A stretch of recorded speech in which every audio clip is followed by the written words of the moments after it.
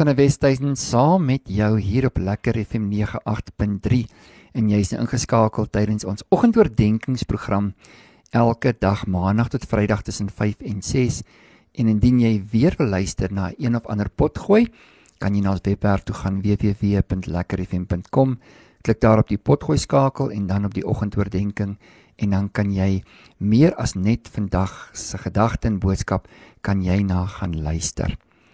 Nou jy almal droom oor 'n ou plekkie. Vandag wil ek met jou praat oor hutbewoners.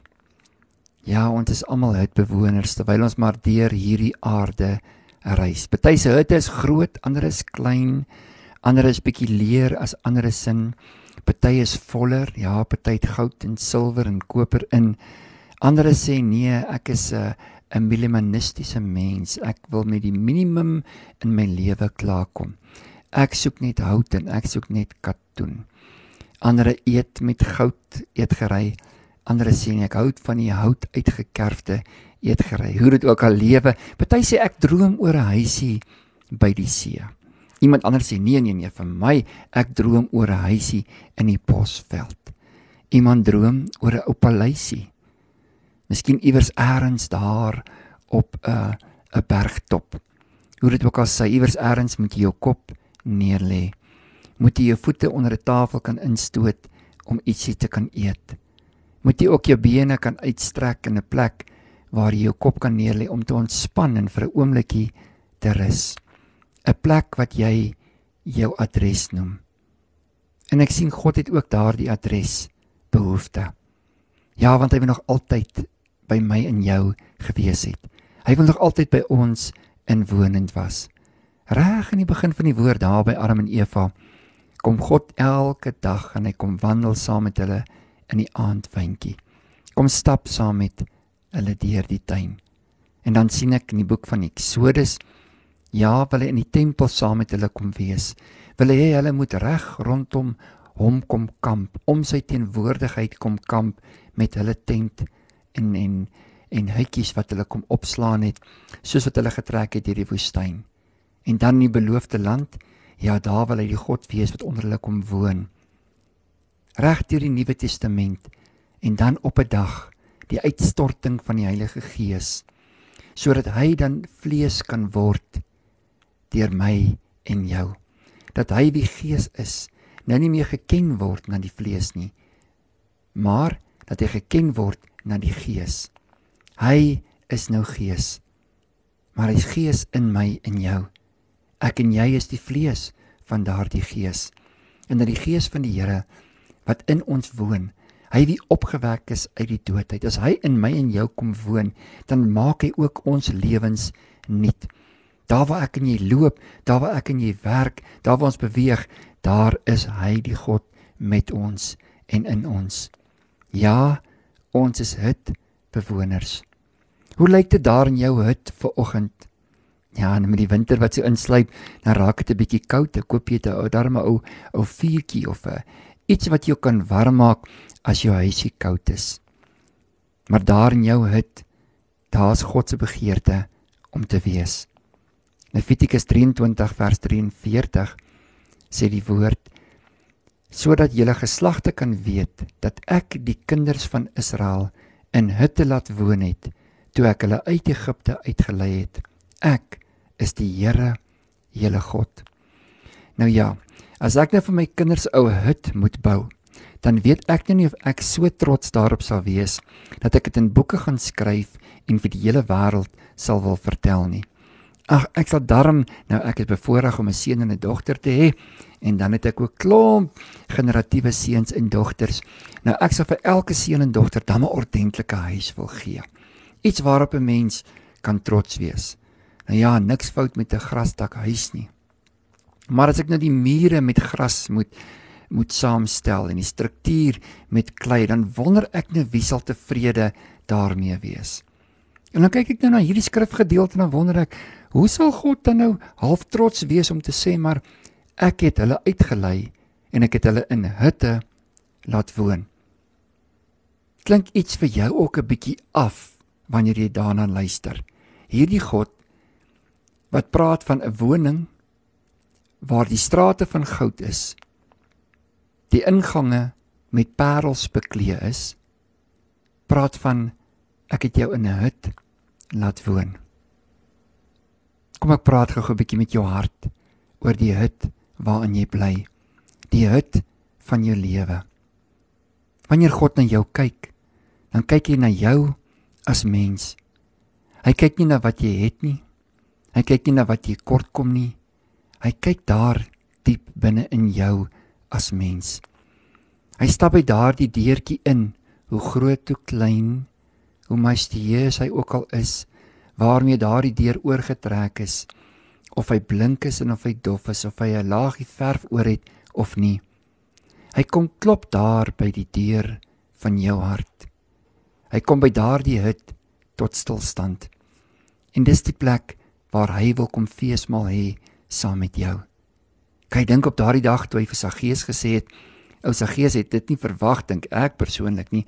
Hy het maar uit nuuskierigheid opgeklim in die willevye boom, sê die koortjie om die meester te kan sien. Ek dink hy was die kortste ou in die Bybel, wat dink jy? Maar hy klim toe nou op omdat hy Jesus nie in die skare kon sien nie. En Jesus stop en hy kyk op na hom en hy sê vir hom, Saggeus, ek kom vandag na jou huis toe, klim af. Wat sal gebeur as Jesus daar by jou hut vandag moet instap? Jou huis moet instap. En hier gaan haal hy vir Israel uit hulle gevestigde wonings daar in Egipte. Al vir 4-5 generasies bly hulle daar. Ek dink hulle dalk die een verdieping na die ander verdieping ontwikkel en kamers aangebou en hulle het nie motorhuise noodwendiglik gehad nie, maar miskien die stalle, jy weet, soos wat die perde en die donkies aangekom het, so het hulle die stalle die een na die ander een en die krale baie mooi gestandardiseer en elke keer die standaard so bietjie gelig oor al die generasies. En ewe skielik los hulle dit agter en stap saam met hierdie lewende God wat hulle nou eens moet ontdek en leer ken in die woestyn in. En hy laat hulle in 'n hut woon. Daardie hut is vir my die simbool van die eenvoud van die mens. Dat God nie met baie tierenlantynkies na jou kyk nie. Ja nee, hy kyk na dit wat saak maak, dit wie jy is. En soms is ek en jy so besig om hierdie hut te standaardiseer. Ons is so besig om beter gras te kan kry om hierdie hut te kan bou, meer stutpilare, hoër, breër, dieper, wyer te bou. Dat ons op die einde van die dag hierdie groote hut het, met klomp goed gevul, maar hy's leeg. Dis 'n leë tempel. Ja, daar brand nie 'n menorah nie. Die oliestaander se olie het uitgeloop. Die lig het verdoof. Daar word nie meer vars krye gemaak vir die altaar, die reukofferaltaar wat daar in die middel voor die voorhang sal staan nie. Die reuk van die vars brood het verlore gegaan. Ja, ek het 'n tempel, maar daar gaan niks aan nie. Ja, ek het 'n hut, 'n pragtige huis. Ek spog met hierdie huis oral waar ek gaan. Ek spandeer baie ure 'n dag om hierdie huis aan die gang te hou en hierdie hut groter te maak en beter en sterker. Klink amper soos die man van staal van my tyd. Maar binne-in is dit maar net 'n leë dop. Die liefde bly nie meer hier nie. Vrede en vergifnis het lankal die pad gevat. Ja, woede, rebellie en haat het die kamers ingetrek. Aan die ander kant bly eensaamheid en verwerping en alleenheid.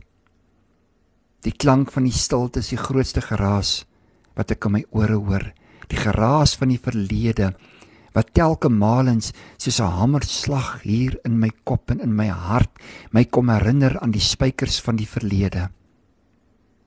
En tog, hy laat jou in daardie hut bly vir een rede, om hom te ontdek.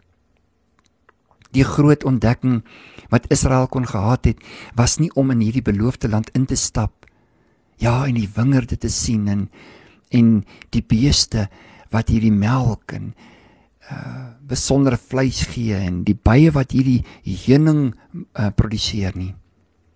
Hy wou jou by die God van die bye uitbring. Hy wou jou by die een uitbring wat vir jou die vloei van die melk kan verseker aan jou binnekant. Hy stap saam met jou in jou hut in, jou tempel. En hy wil jou kandelaar weer vandag volmaak. Hy wil jou leer wat dit is om jou lewe uit te balanseer tussen die stryd en die moeilikhede en die uitdagings wat jy het, met 'n gees van dankbaarheid en vergenoegdheid. Dat jy sy teenwoordigheid sal uitnooi, deur woorde van lof en dankbaarheid en eer wat jy aan hom bring. Dat die geklank van jou tempel een sal wees van waardering. Ja, hy wil jou weer vat na die tafel met die toonbrode toe. Hy wil hê jy moet daar gaan staan, kan sien waar hy jou geroep het, hoe getrou hy deur die generasies was, om die pad saam met jou te geloop het. Hy wil vir jou 'n broodjie daar sny. Hy wil hom vir jou bedien en vir jou sê, eet my seun, my dogter, neem, dis my liggaam wat vir jou gebreek is, sodat jy kan heel wees. Sodat jy kan weet, dat vir hierdie dag is ek die brood van die lewe. Vir hierdie dag het ek vir jou 'n oplossing, ek het vir jou 'n woord, ek het vir jou 'n bevrydingsgedagte, ek is die een wat hierdie hut van jou wil kom vul met 'n warm heerlikheid. Ek wil hê jy moet op die eenvoudigste stoel van jou lewe kan sit en die bonatuurlike, alles omvattende gevoel kan hê om te weet wat dit is, dat ek aan die ander kant saam met jou sit. Dat jy die woorde kan opper deur jou eie lippe en sê, welkom Here Jesus Christus, welkom in my huis. Ek hoef nie verskoning te maak vir wat ek het en nie het nie. Ek hoef nie verskoning te maak vir wat se plafon en ligte en vloer oppervlaktes ek het nie. Wat se tipe verf ek aan die mure het en hoe my dekorasies lyk nie. Want hy het gekom om by jou te wees. Hy kyk verby al hierdie dinge en kies om op die rug van 'n donkie in Jerusalem in te kom. Hy kies om in 'n eenvoudige skepersbootjie saam met die vir wie hy lief is in te klim en saam met hulle na die ander kant toe oor te vaar. Hy kies om in die eenvoud van die lewe die grootste iets vir jou te kan gee wat 'n groot skat in jou binneste sal wees, sy teenwoordigheid. God kom besoek vandag jou hut. Hy kom stap vandag, miskien bukkend, daar by daardie deur in, kyk jou in jou oë en vra vir jou, hoe gaan dit met jou, my seun, my dogter? Ek is hier om jou te hoor. Ek is hier om jou die versekering te gee, dat ek jou nog nooit verlaat het nie, dat ek nog die heeltyd by jou is, en ewe skielik besef ek, maar werklik, die parel van alle parels het in my deur ingestap. Die suiwerste teenwoordigheid wat ek in my lewe kan hê, en die goddelikste goudverhouding, sit hier aan die ander kant van 'n stoel. Ja, hier om 'n tafel, voor ek dankie sê vir wat ek mag eet. Hier op die voet en end van 'n bed, terwyl ek saam met my kinders die grootheid van God aanskou en hulle vertel en leer hoe hierdie God wat vir my 'n hut gegee het, homself aan my openbaar het, hoe die vuurkolom in die nag bo hierdie hut gebrand het, hoe die wolkkolom elke dag wanneer ons moet skuif en weer ons hut op 'n ander plek gaan opstel, hoe God ons nooit verlaat het nie. Wanneer ons dors was, het hy water gegee. Wanneer ons honger was, het hy vir ons kos gegee. Wanneer ons lewens bedreig was, het hy ons beskerm. Ja, die God wat vir jou die hut gee vir jou die allesomvattendheid van lewe. Hy sê, ek is die weg, die waarheid en die lewe. Kom ek bid saam met jou. Hemelvader, wil jy die hut van elke persoon kom vul vandag met u teenwoordigheid. Wil jy by elke gebroke, stikkende hut instap en heelheid daar inbring.